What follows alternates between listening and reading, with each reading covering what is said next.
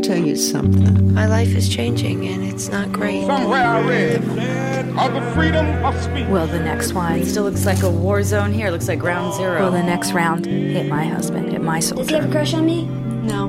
Figures. I just believe I'll die for my cause. Hearing is seeing. From American Public Media, this is an American Radio Works documentary. To me, New Orleans always represented one of the most authentic places that I'd ever been. Who's got better music and food than us? Nobody. We're the culture that go all year round. We're the culture that don't stop. There is no place in America quite like New Orleans. But 2 years ago, the Katrina disaster flooded 80% of the city. Is the music over in the birthplace of jazz? We have lost a lot of musicians. I'd love to come back to live, but I can't be a fool about it. There is nothing the government is doing to encourage the recovery. You do it yourself. You find a way. Coming up, Roots to Recovery from American Radio Works. First, this news.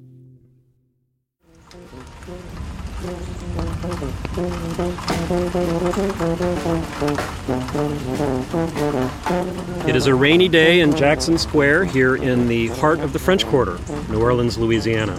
And Jackson Square is famous for many things, the beautiful cathedral, and where the Louisiana Purchase was signed that brought 1/3 of the United States into the Union, from France to America. From American Public Media, this is Roots to Recovery, an American Radio Works documentary. I'm Stephen Smith. And I'm Nick Spitzer from American Roots, a music and cultural program produced here in New Orleans. Behind us is Andrew Jackson astride his horse. And this is the square where President Bush came after Hurricane Katrina to speak to the nation and to pledge in front of an empty square but a lit-up cathedral that the government would do what it takes to rebuild New Orleans. And here we are at the second anniversary of Hurricane Katrina. And what it appears to be is that the people of New Orleans who've come back are the ones who are doing whatever it takes to rebuild their city. Over the next hour, Nick Spitzer and I are going to be traveling the streets and the neighborhoods of New Orleans to find out, on the second anniversary of Hurricane Katrina, how the culture of this city is surviving. And as we stand on Jackson Square, I have to say, I love the beignets at Café du Monde. I love the beautiful buildings. Bourbon Street can be fun at times. It's a little bit raucous. But we're going to go deep into the neighborhoods where the people that cook the food, make the music, and in some cases have built and rebuilt this city are living and trying to survive.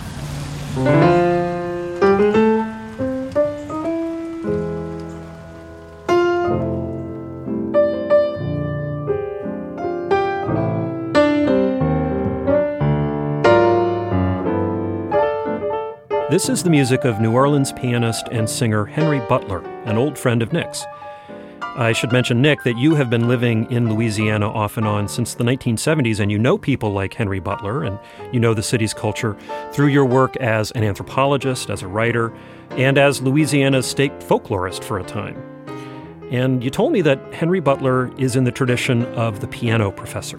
Yeah, that means that Henry plays a wide range of styles, from classical to jazz and blues, and then mixes them together to make it all his own. It comes out Butler every time. He's also a kind of artistic explorer. His expeditions across the musical map are launched from the port of New Orleans. And he has been blind since early childhood, grew up hearing blues and gospel in the neighborhood, and then went to Southern University in Baton Rouge for formal training. We drove Henry Butler to his home in the city's Gentilly neighborhood. He's been back a couple of times since the storm. And 2 years after Katrina, his neighborhood is still a patchwork landscape of abandonment, rebuilt houses, and FEMA trailers. Standing on the lawn, Butler nudged the turf with his shoe. Looks like some of the grass has started growing a bit. Yeah. Last time I was here, it was a little barren, mostly weeds. Butler's neighborhood was devastated by breaks in a nearby levee. His house got flooded about shoulder high, and the water sat there for weeks. Now the place is gutted, just flooring and studs. Nick leads Butler inside. Today, up and in, boxes left and right, but you're clear down the center. All right. For me, it's harder to distinguish what room was what, because all the walls are gone, and you can see the piano over there. It's just a frame, pretty much. Oh, good Lord. And the keys sitting there, the black keys are just kind of, you can pick them up. I just picked up a black key. Yeah, with your hand. And for those who are listening to this, I'm actually pressing down the keys And this is what you hear. And there we go. There we go. Henry Butler was out of town on August 29, 2005, the day Hurricane Katrina hit, the day the levees broke. And like many New Orleans residents, he couldn't get home for months. He lost master tape recordings in the flood, a mountain of Braille magazines and books, and other things that were precious to his creative work. When I saw this piano in December of 2005, it just broke my heart. After spending 21, 22 years with this piano and making it my piano, it's like my baby, you know? It's like the thing that got me to where I am. It's a beautiful thing. Henry Butler applied for money to rebuild his house from Louisiana's storm recovery program called The Road Home, but he got turned down. And the insurance money he got isn't enough to rebuild, so this celebrated New Orleans musician now lives in Denver. A lot of New Orleans people haven't come back, or really can't come back. The estimates vary, but the city's population is about 60% of the pre-storm level. Tourism is recovering slowly, and residents really are still struggling. Only a fraction of the people who applied for government rebuilding assistance have gotten paid. Many schools and hospitals, especially those serving poor neighborhoods, are still closed. Henry says he can't move back to this New Orleans. It's still too much in disarray for him. You've got a lot of well-meaning people, and they're doing a lot of good things, a lot of little projects here and there.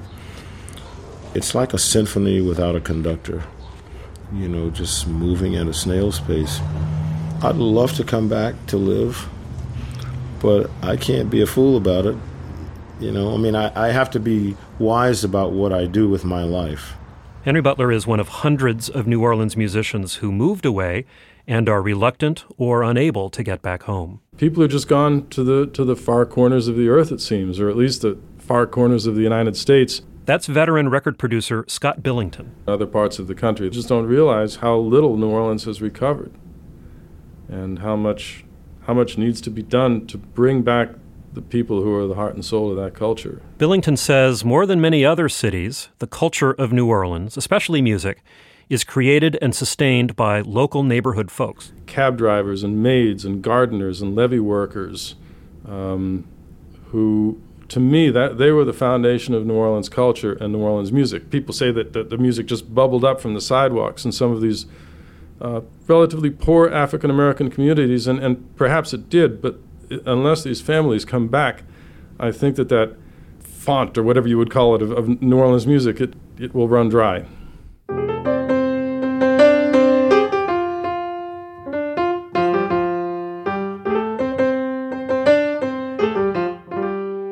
I think it comes down to this. People make culture, and they've got to have some place to live. For some, it's so hard to find a place that they give up, and others are spending everything that they have to rebuild. Sorry about the lot of stuff. On a stormy New Orleans afternoon, musician Charles Elam opened up his house in the city's 9th Ward. Somebody broke in recently and stole his tools. Crime in the area is so bad, Elam keeps the door padlocked and screwed shut. So it takes a key and a power drill to get in. Best I can do is slow them down for the next run, you know?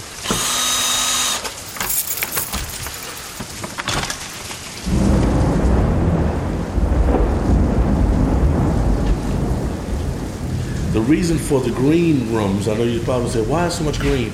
A friend of mine ran into a situation where a guy says, man, I got this green carpet and no one likes it, and I have to unload it. I give it away to whoever first person comes by to get it. Sax player Charles Elam is a well-established sideman, and he tours the world with his own band. Like so many other New Orleans musicians, he's piecing his life back together with scraps of the old and new. A little free carpeting here, some donated furniture there. His life savings and his own sweat. There's a two-man crew that came in and put the sheetrock in. I'm helping screw it and sheetrock and hold it. I'm helping them. And then when they leave, I paint. I do all my own painting. I mean, my dad taught us all this stuff when I was a kid. So when people come in and say, who did the woodwork? Me. Yeah, they're pretty surprised to see that do more than just play saxophone. Elam's quick and generous humor conceals tremendous loss. His wife, Idara, died 3 weeks after Katrina in Monroe, Louisiana. Elam and his wife and their 2 kids evacuated to Monroe just as Katrina hit. Elam says the stress of the storm caused Idara to have a heart attack. He's been almost lost without her, as a man and a musician. She kept the books, made sure he was on time to gigs, handled correspondence, and managed his wardrobe. My wife made sure I had suit ties, tie pins, cufflinks. I was the hardest working musician in town and the best dressed. And that was all because of her. Still, he keeps going. 2 years after Katrina, Elam's house is partially repaired. He spent all the money from his wife's life insurance and then from the homeowner's policy to fix up the place. And he got turned down for a government grant and loan program to rebuild. And he says he's really not sure why. And like a lot of New Orleans musicians, he says his value as an artist is better recognized in Europe than in his homeland. I've had more help, more assistance from promoters in Austria, Germany. What I want, what do I need done? They want pictures, they want measurements, they want numbers. They want to get it done now. That's what, Elam has also been helped out financially by a local coalition of nonprofit groups called Sweet Home New Orleans. It provides money and relocation assistance. We met Sweet Home director Jordan Hirsch in his teeny office where the AC was going full blast. Hirsch says that before Katrina, some 3,500 musicians lived in the city. More than half of our music community is not back in New Orleans in a stable situation. Thousands of households are still struggling every day with situations that are as urgent and severe as situations that families were facing, right after the levees broke. Now, few people have ever gotten rich playing music in New Orleans, but it's also been a fairly cheap city to live in until Katrina. A one-bedroom place rented by a New Orleans musician before the storm might run $500. Post-Katrina, a one-bedroom place rented by a musician might run $850. And when your riverboat gig isn't there anymore, and when the club you used to play at's only open half the week, it's tough. The mission at Sweet Home New Orleans is to help musicians find homes. The group is also trying to preserve one of the city's other distinctive cultural traditions, a spectacle that's been going on for 150 years.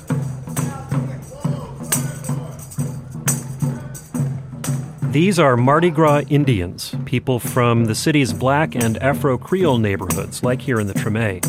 In New Orleans culture, the Indians have special significance for their Afro-Caribbean roots. I said Mardi Gras born is here, born ready to roll.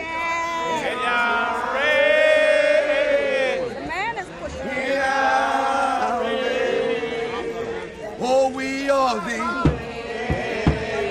Sing everybody. I'm ready to rock, y'all.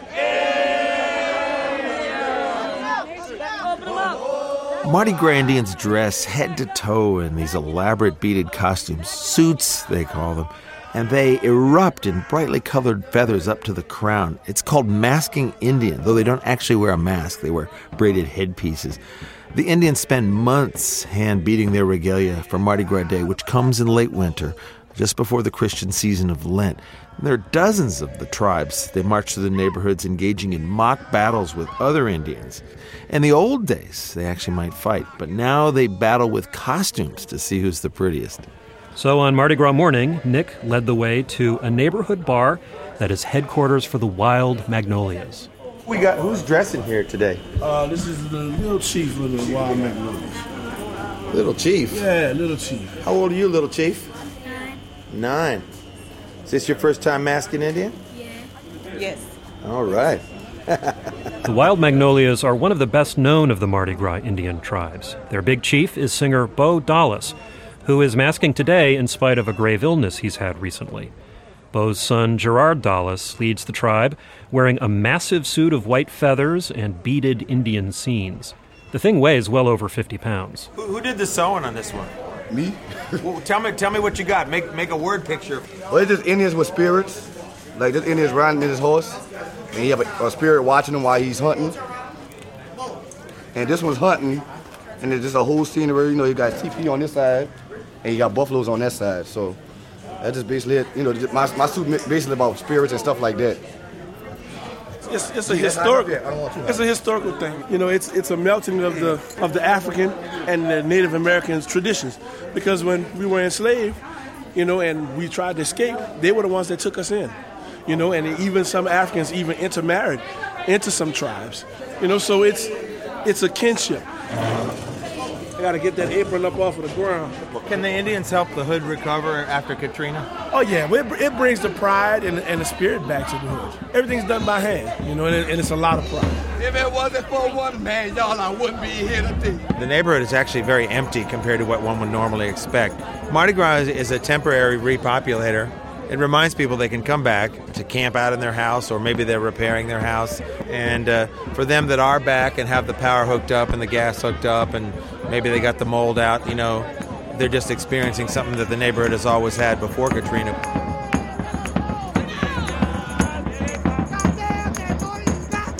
What we ought to be hearing here is some call and response between the big chief and some of his seconds and little chiefs, and just feathers in all directions, beads in all directions.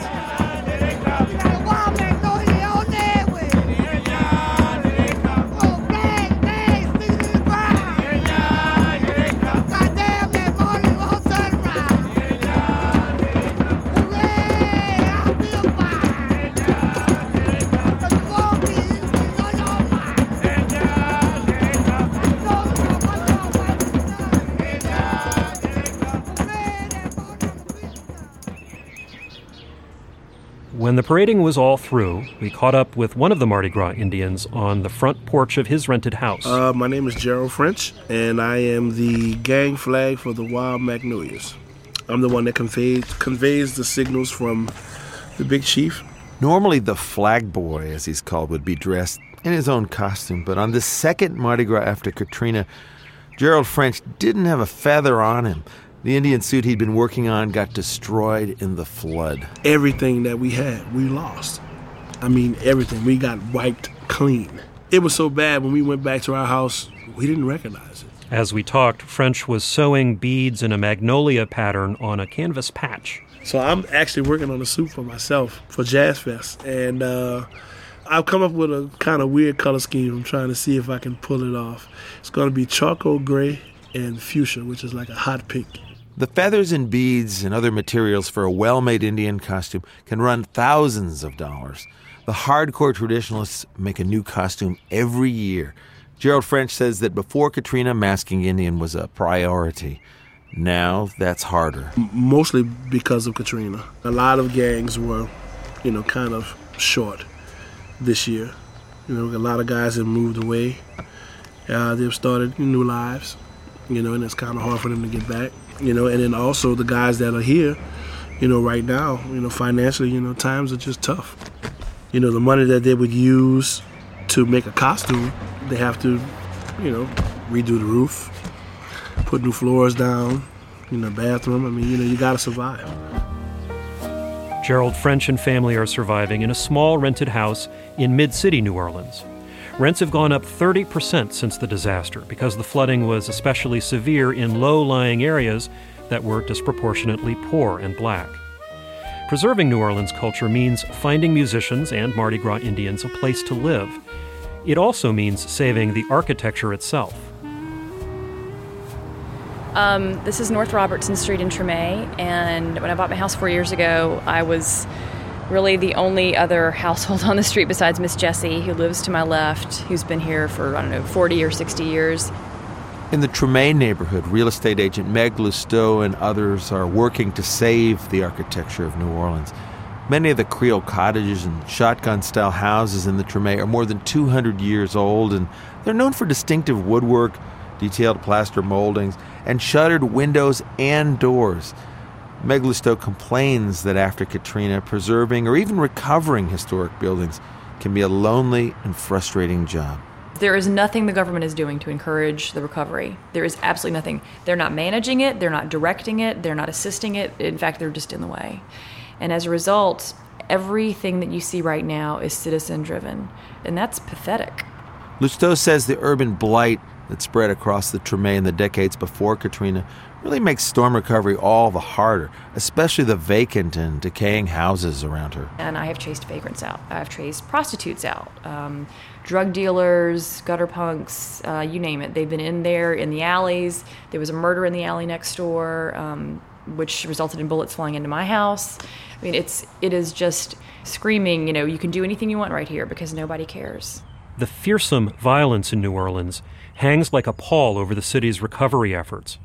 Before Katrina, New Orleans was one of the bloodiest cities in the United States. There was a calm after the storm, but the shooting has resumed, and it's worse than before. Many people in the city's cultural community live in or near the danger zones and fear the violence will grow too great to overcome. You gotta blow that whistle! All right. Should we start walking? Yeah, all right. All right, everyone. Helen loves jazz funerals. We're going to celebrate her today. Nick Spitzer and I attended another of New Orleans' singular traditions, the jazz funeral. This one for a local filmmaker and community activist named Helen Hill. She died on an early January morning, shot to death in her home by an intruder. Hill's husband, a doctor who treated poor people, was shot 3 times but survived. Their toddler son was uninjured. Hill was 36 years old. The funeral parade starts its slow march through the city. At the front of the line, a brass band in white chauffeur caps and black jackets.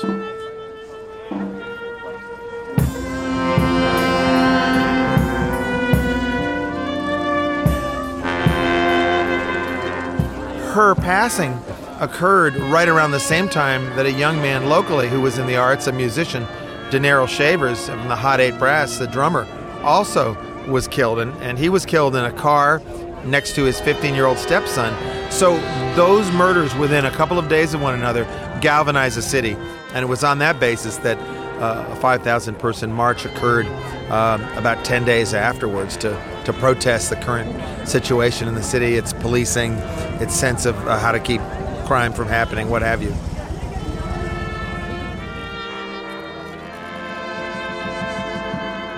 We met Scott Aegis at the parade. He was there with his 3-year-old son. Aegis is an official with the New Orleans Jazz and Heritage Festival. Like many younger professionals in New Orleans, Aegis and his wife can get jobs elsewhere if they decide the city is just too unstable. Sometimes we question our sanity. I mean, look, we go to the playground, we talk with all our friends as we're pushing the strings. I don't know, you gonna stay? I don't know, you gonna stay? Well, you know what? Where else could we go?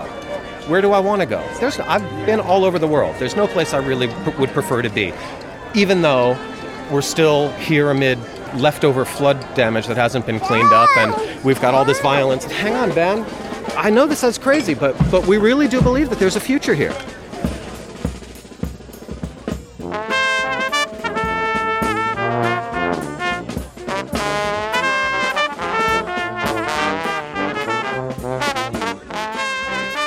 This funeral procession rolls through troubled neighborhoods in New Orleans, and the Hot 8 Brass Band picks up the pace. The jazz funeral is a mix of Christian and West African sensibilities. There is grieving for the departed, and then there's the celebration of life that is passed into a hereafter that is a better place than here on earth. In New Orleans, people of all colors and faiths can be celebrated with a jazz funeral. And part of the power of this ritual is in helping those left behind to find meaning in endurance and survival. Again, here's Scott Aegis. In the middle of all this, we're able to express our identity as New Orleanians by holding on to our culture and our traditions at the same time. This is what we can use to move forward as a community. And right now, ourselves and our culture are pretty much all we've got. After a short break, Nick Spitzer and I will meet people across the city who are using tradition and culture to help move New Orleans beyond survival to recovery. This is Stephen Smith. You're listening to an American Radio Works documentary, Roots to Recovery, a collaboration with the public radio program American Roots, which is produced in New Orleans. To learn more about culture makers of New Orleans and to see photographs of the Mardi Gras Indians, visit our website, AmericanRadioWorks.org. Roots to Recovery continues in just a moment from American Public Media. From American Radio Works, this is Roots to Recovery, a documentary marking the second anniversary of Hurricane Katrina in New Orleans. I'm Stephen Smith. And I'm Nick Spitzer from American Roots, a music and culture program produced here in New Orleans. The storm that hit the Gulf Coast on August 29, 2005, and the levee failures that flooded New Orleans added up to the largest disaster in American history. 80% of the city lay underwater. Some neighborhoods were inaccessible for months. More than 400,000 people evacuated, and many will never come back. To me, it is eerie. There's so much of New Orleans that's still empty. Everyday people from historic neighborhoods are still gone, and they're the ones that create the music and food, the rituals and celebrations that make New Orleans a special, soulful place in American society and really in world culture. Stress is huge here for many, but just the same, a lot of the folks are determined to stay and rebuild the place. One house, one music club, one restaurant at a time. The grilled trout with crab meat on top, with a butter lemon sauce, grilled steak, grilled pork chop. My name is Wayne Baquet, and I am a restaurant owner.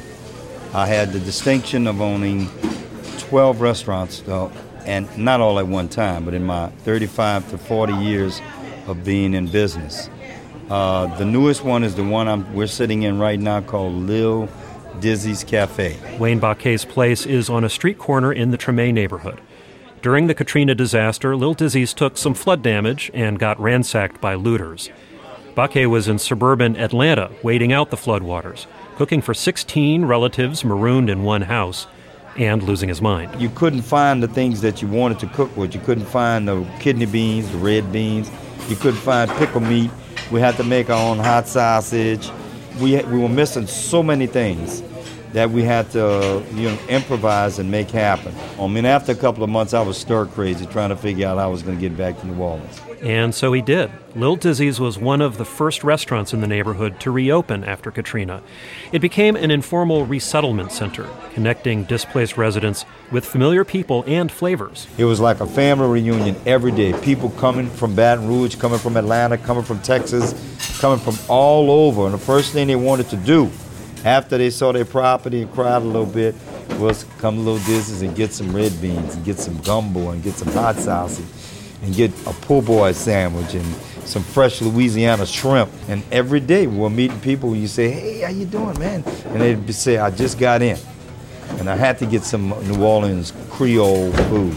New Orleans and South Louisiana in general is a region famously focused on food. And one writer, Malcolm Hebert, put it this way: Creoles and Cajuns not only want to know what you have eaten, but what you're planning to eat for the remainder of the day, as well as for tomorrow. Then they will tell you what they have eaten, will eat today, and what's on the menu for tomorrow. I'm going to tell you that I think I'm responsible for bringing hundreds of people back. Hundreds of people back. You know, people coming back all the time say, look, man, I was in Baton Rouge, I was in Mississippi, and I had to come back. And they just miss music and food. Who's got better music and food than us? Nobody. Hey, no argument with that. You know, another thing that really sets New Orleans apart from many other American cities is that deep sense of family history that connects people to the place. Wayne Baquet's connections reach back through both food and music. Some relatives ran restaurants, others played music, including with big names like Sidney Bechet. The sense of family history and cultural continuity is a powerful, almost magnetic force for New Orleans people, even though the city is still so damaged and difficult. I think the challenge is to pass along both the historic sensibilities and new possibilities to younger people. And one place doing that is Jazz Camp.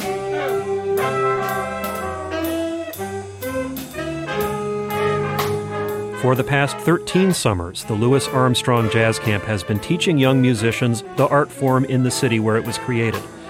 Filling the classrooms at a local school has been harder since Katrina, but the determination to train a new generation of players is all the greater.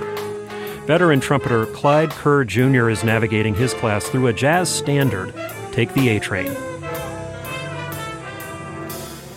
Come on, I need you, man.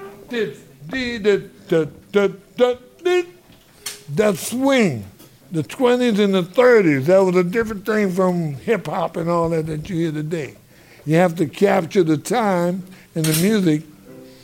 I wasn't born there, but I know about it. The jazz camp's artistic director and an instructor is 72-year-old master saxophonist Kid Jordan. He's a jazz modernist in a traditional music city, and Kid's played with a wide range of people from Aretha Franklin and Stevie Wonder to Ornette Coleman and Cannonball Adderley. So it's kind of remarkable that a 10-year-old jazz camper gets to learn from such a renowned musician. But that's New Orleans. Master musicians like Jordan have been passing their ideas of creativity on to young apprentices for generations. And for years, they've been trying to get squirmy, distractible young players to buckle down. Come into class the way they do it in class and have the discipline to go home and say, I got to practice.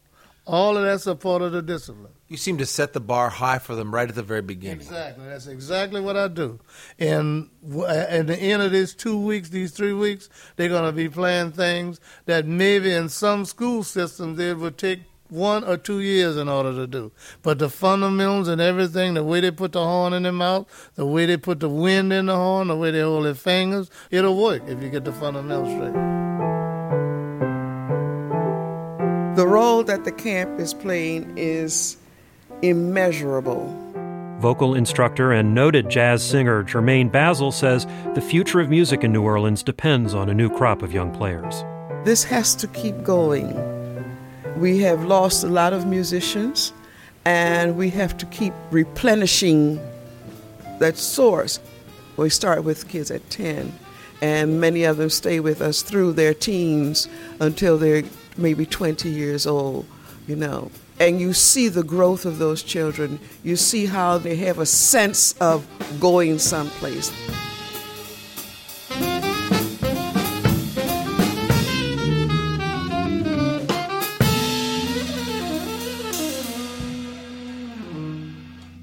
Silence. That's great. Great. For kids in New Orleans, performance has long been a way of getting out of struggling neighborhoods, going to college and music school on scholarships, or by becoming a professional musician locally and nationally.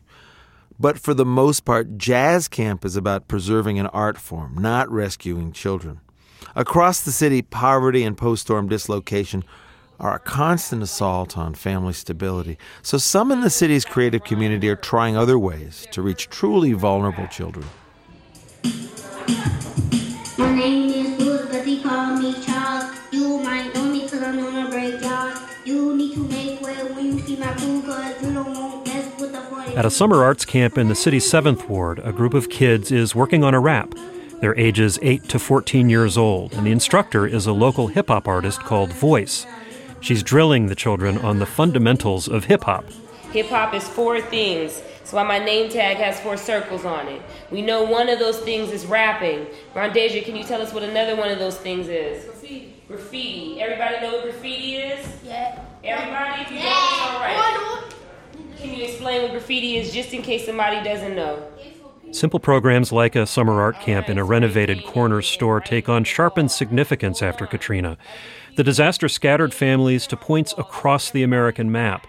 Parents often have to live in other cities to make money, leaving their children in the care of relatives and friends, or in some cases, no one in particular.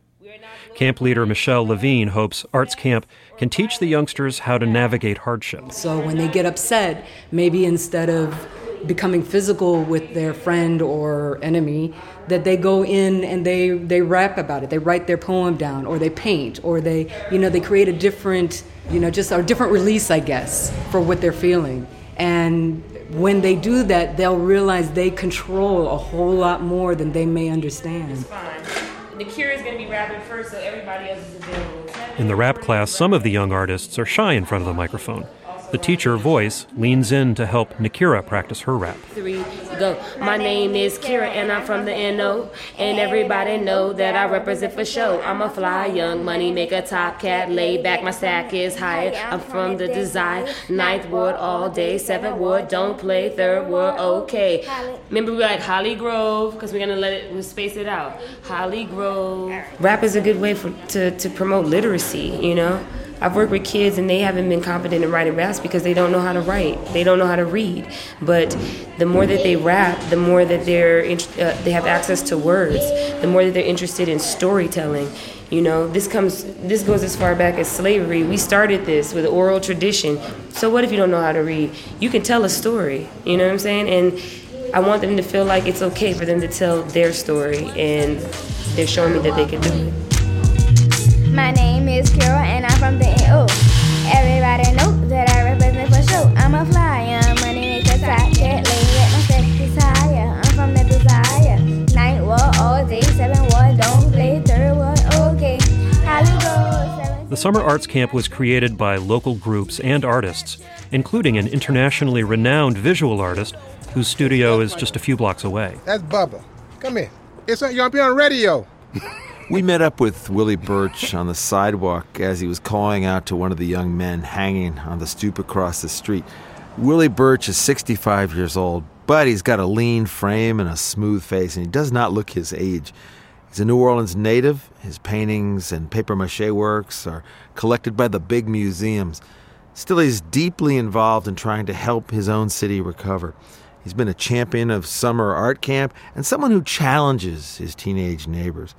Birch says that with kids, the role of the artist is to be positively subversive. You constantly putting things in front of them that say there is another way that you can look at your situation. It's all not doom and gloom. There is hope within all of this. In his firm, friendly way, Birch commands the young fellow from across the street to explain how he fits into the neighborhood. So what are you doing to help make it a better place? What I'm doing? Yeah, sure. I'm cleaning up in front of my door sometimes, and I help people take the trash out. That's some of the things I do. Okay. Once he's off the hook, the young man retreats back across the street and drifts away with his friends. Willie Birch explains that these seemingly small efforts can matter. Like, I come out here and once a month, I clean up the whole block. Now, what has been happening, we've been having a lot of whites come in and clean up. But what I found was that the kids weren't responding because they said, well, you know, they had us as slaves, you know, so therefore, you know, it's just payback, you know. But then when Mr. Willie come out here and clean in front of your house, I mean, people didn't know what to do. And so finally those kids crossed the street. They came out and they got the bag, and then the mama came out, and then the lady here came out. That makes a difference, see? There's a disarmingly simple formula to what Willie Birch is doing with art in his New Orleans neighborhood. Take something negative, make it positive. For example, take theft. He makes it into a way to distribute art and to tell about the city's history. It was called the Heroes Project, where we took 10 prominent New Orleanians African American, and instead of doing an art show, we made 30 posters of each one of these figures. We put them on we put 300 and some up on every post in the area. We put them on eye level where kids could take them off. We staple them in. We did this Friday morning. By Monday morning, there were no posters, and not one was on the ground. What does that do? That means that instead of putting rap stars in your house, now he got a piece of art in his house. He has something on his wall that's of high quality and also represents something that means something to them personally. See? The recovery work Willie Birch does in the 7th Ward, the art camp, the kids across the street, the posters, all tap an historic chord of self-sufficiency in New Orleans Black and Afro-Creole life. If local people don't work together to plant the seeds of cultural recovery, who will? I've never been one to depend on government. My experience as African American, you do it yourself, you know, like you find a way. I remember my sister had applied for the road home money, and all the problems that she had, she finally said, you know, y'all just keep y'all the money and I'll just do what I got to do. Well, she's rebuilding the house herself. You know, I mean, so there is something about survival within the African American experience in particular, that if you can endure slavery, then this ain't nothing.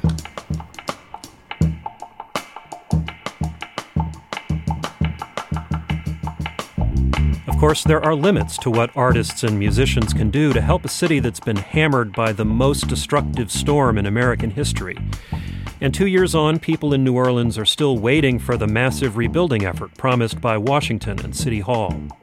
The mayor's office is promoting a $1.1 billion list of so-called trigger projects that are planned across New Orleans. Ed Blakely is a national expert on disaster recovery hired to direct the rebuilding.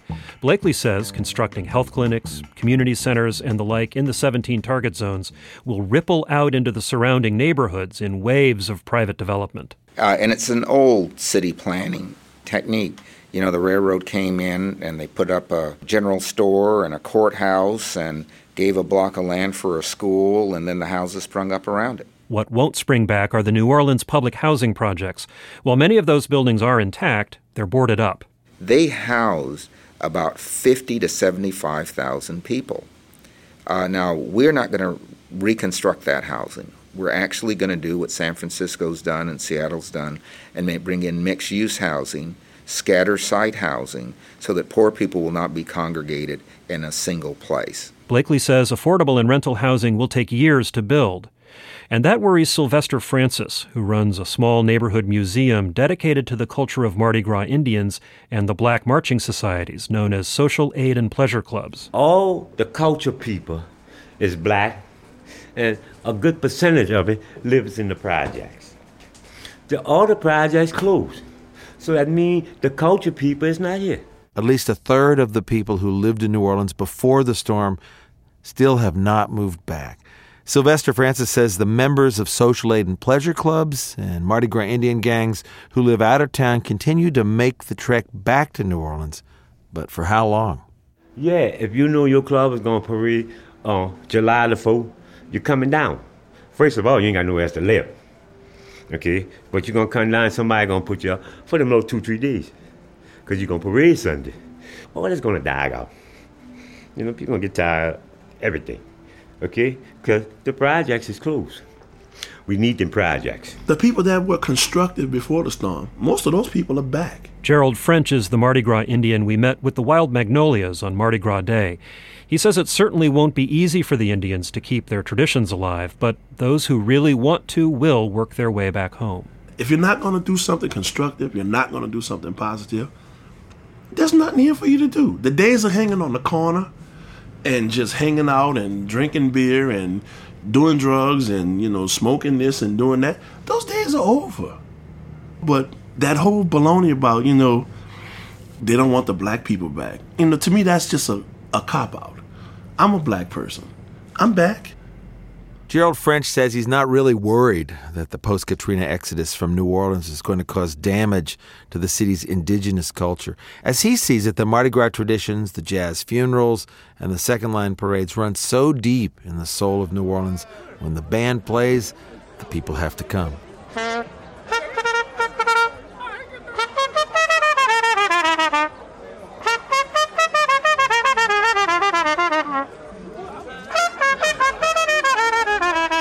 Nick Spitzer and I made our way back to the Treme neighborhood, where a second-line parade was gearing up.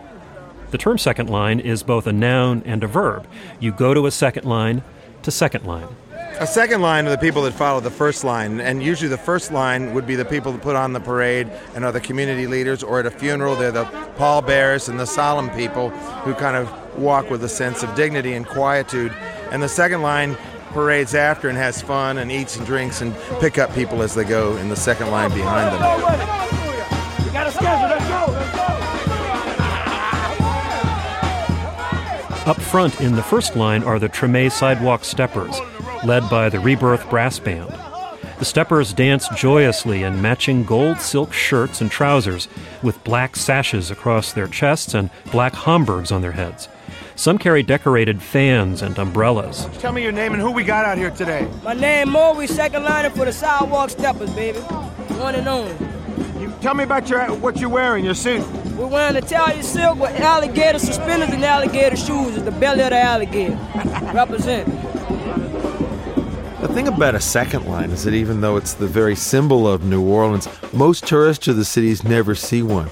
Clubs that put them on mainly publicize the parades for their neighbors and friends across town. Ed Buckner is with the original Big 7 Social Aid and Pleasure Club, and he says that second lines are an overlooked cultural asset that could actually help speed the city's economic redevelopment. We're the culture that go all year round. We're the culture that don't stop. And when tourists come in and they happen to just happen to luck up on walking to one of these parades, and they find out that New Orleans has a whole different side. And the true culture is on the other side. This here is the hidden part of the jewel of the city.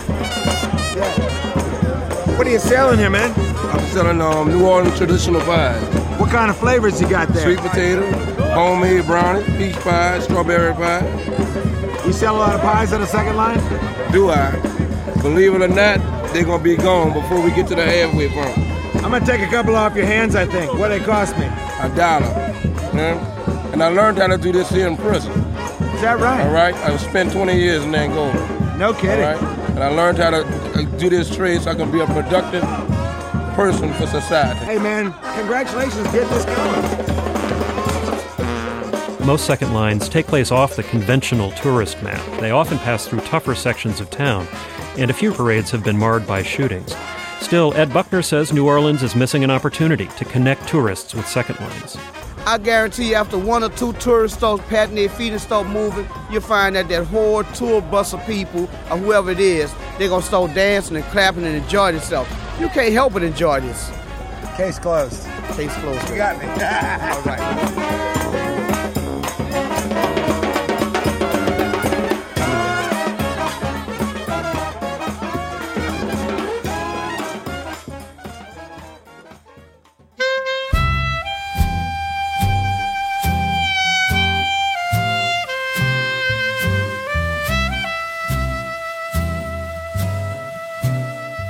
Our last visit was to Dr. Michael White, a renowned clarinet player, jazz scholar, and teacher.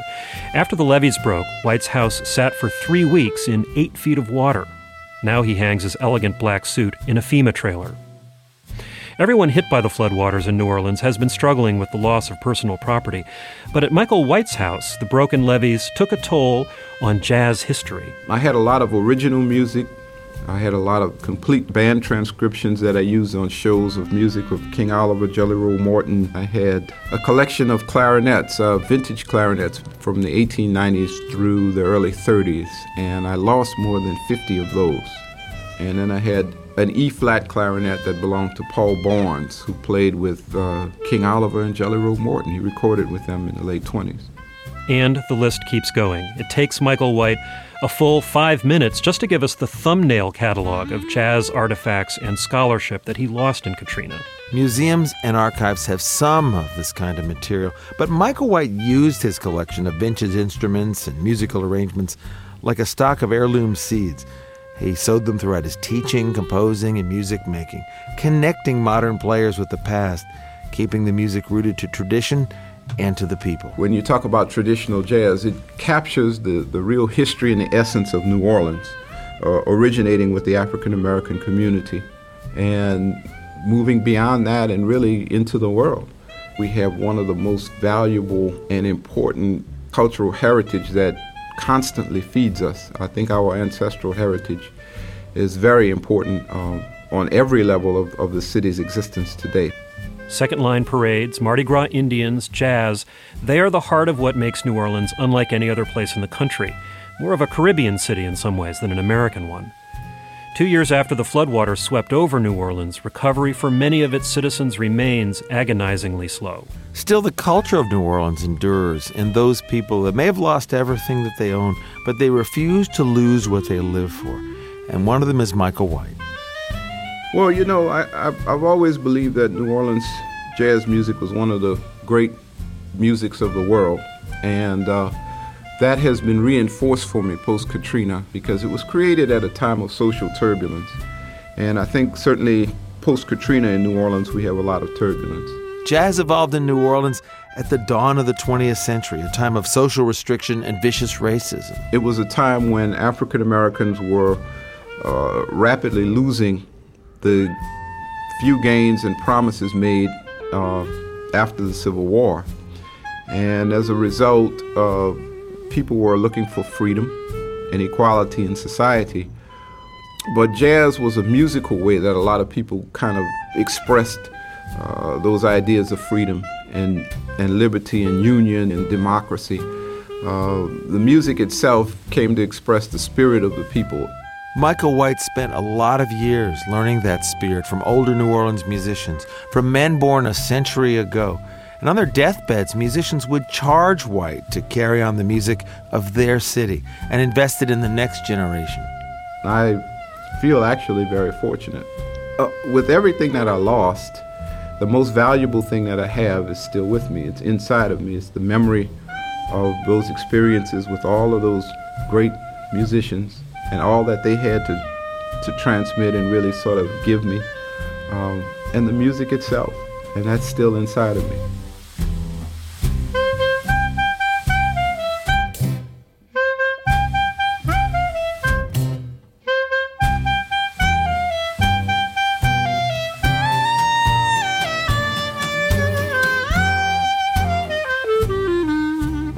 I regularly, and not necessarily intentionally, but pass by the homes of Sidney Bechet and Jelly Roll Morton. And I mean, you feel that spirit, that presence is still there, very much so, very much alive.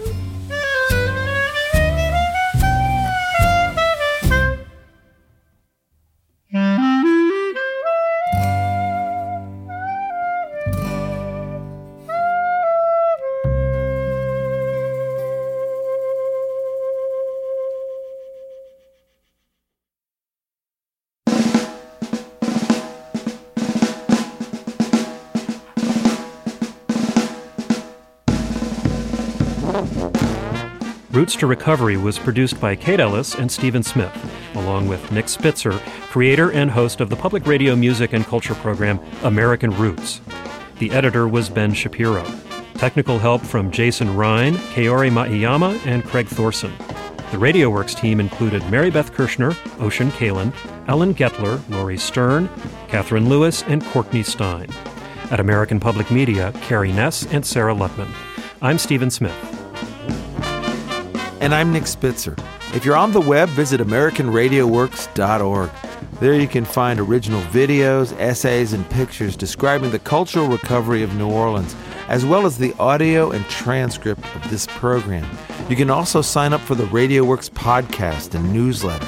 That's all at AmericanRadioWorks.org. Major funding for American RadioWorks comes from the Corporation for Public Broadcasting. Roots to Recovery was supported in part by a grant from U.S. programs of the Open Society Institute. Thanks also to the New Orleans Jazz and Heritage Festival and Foundation and the Department of Planning and Urban Studies at the University of New Orleans.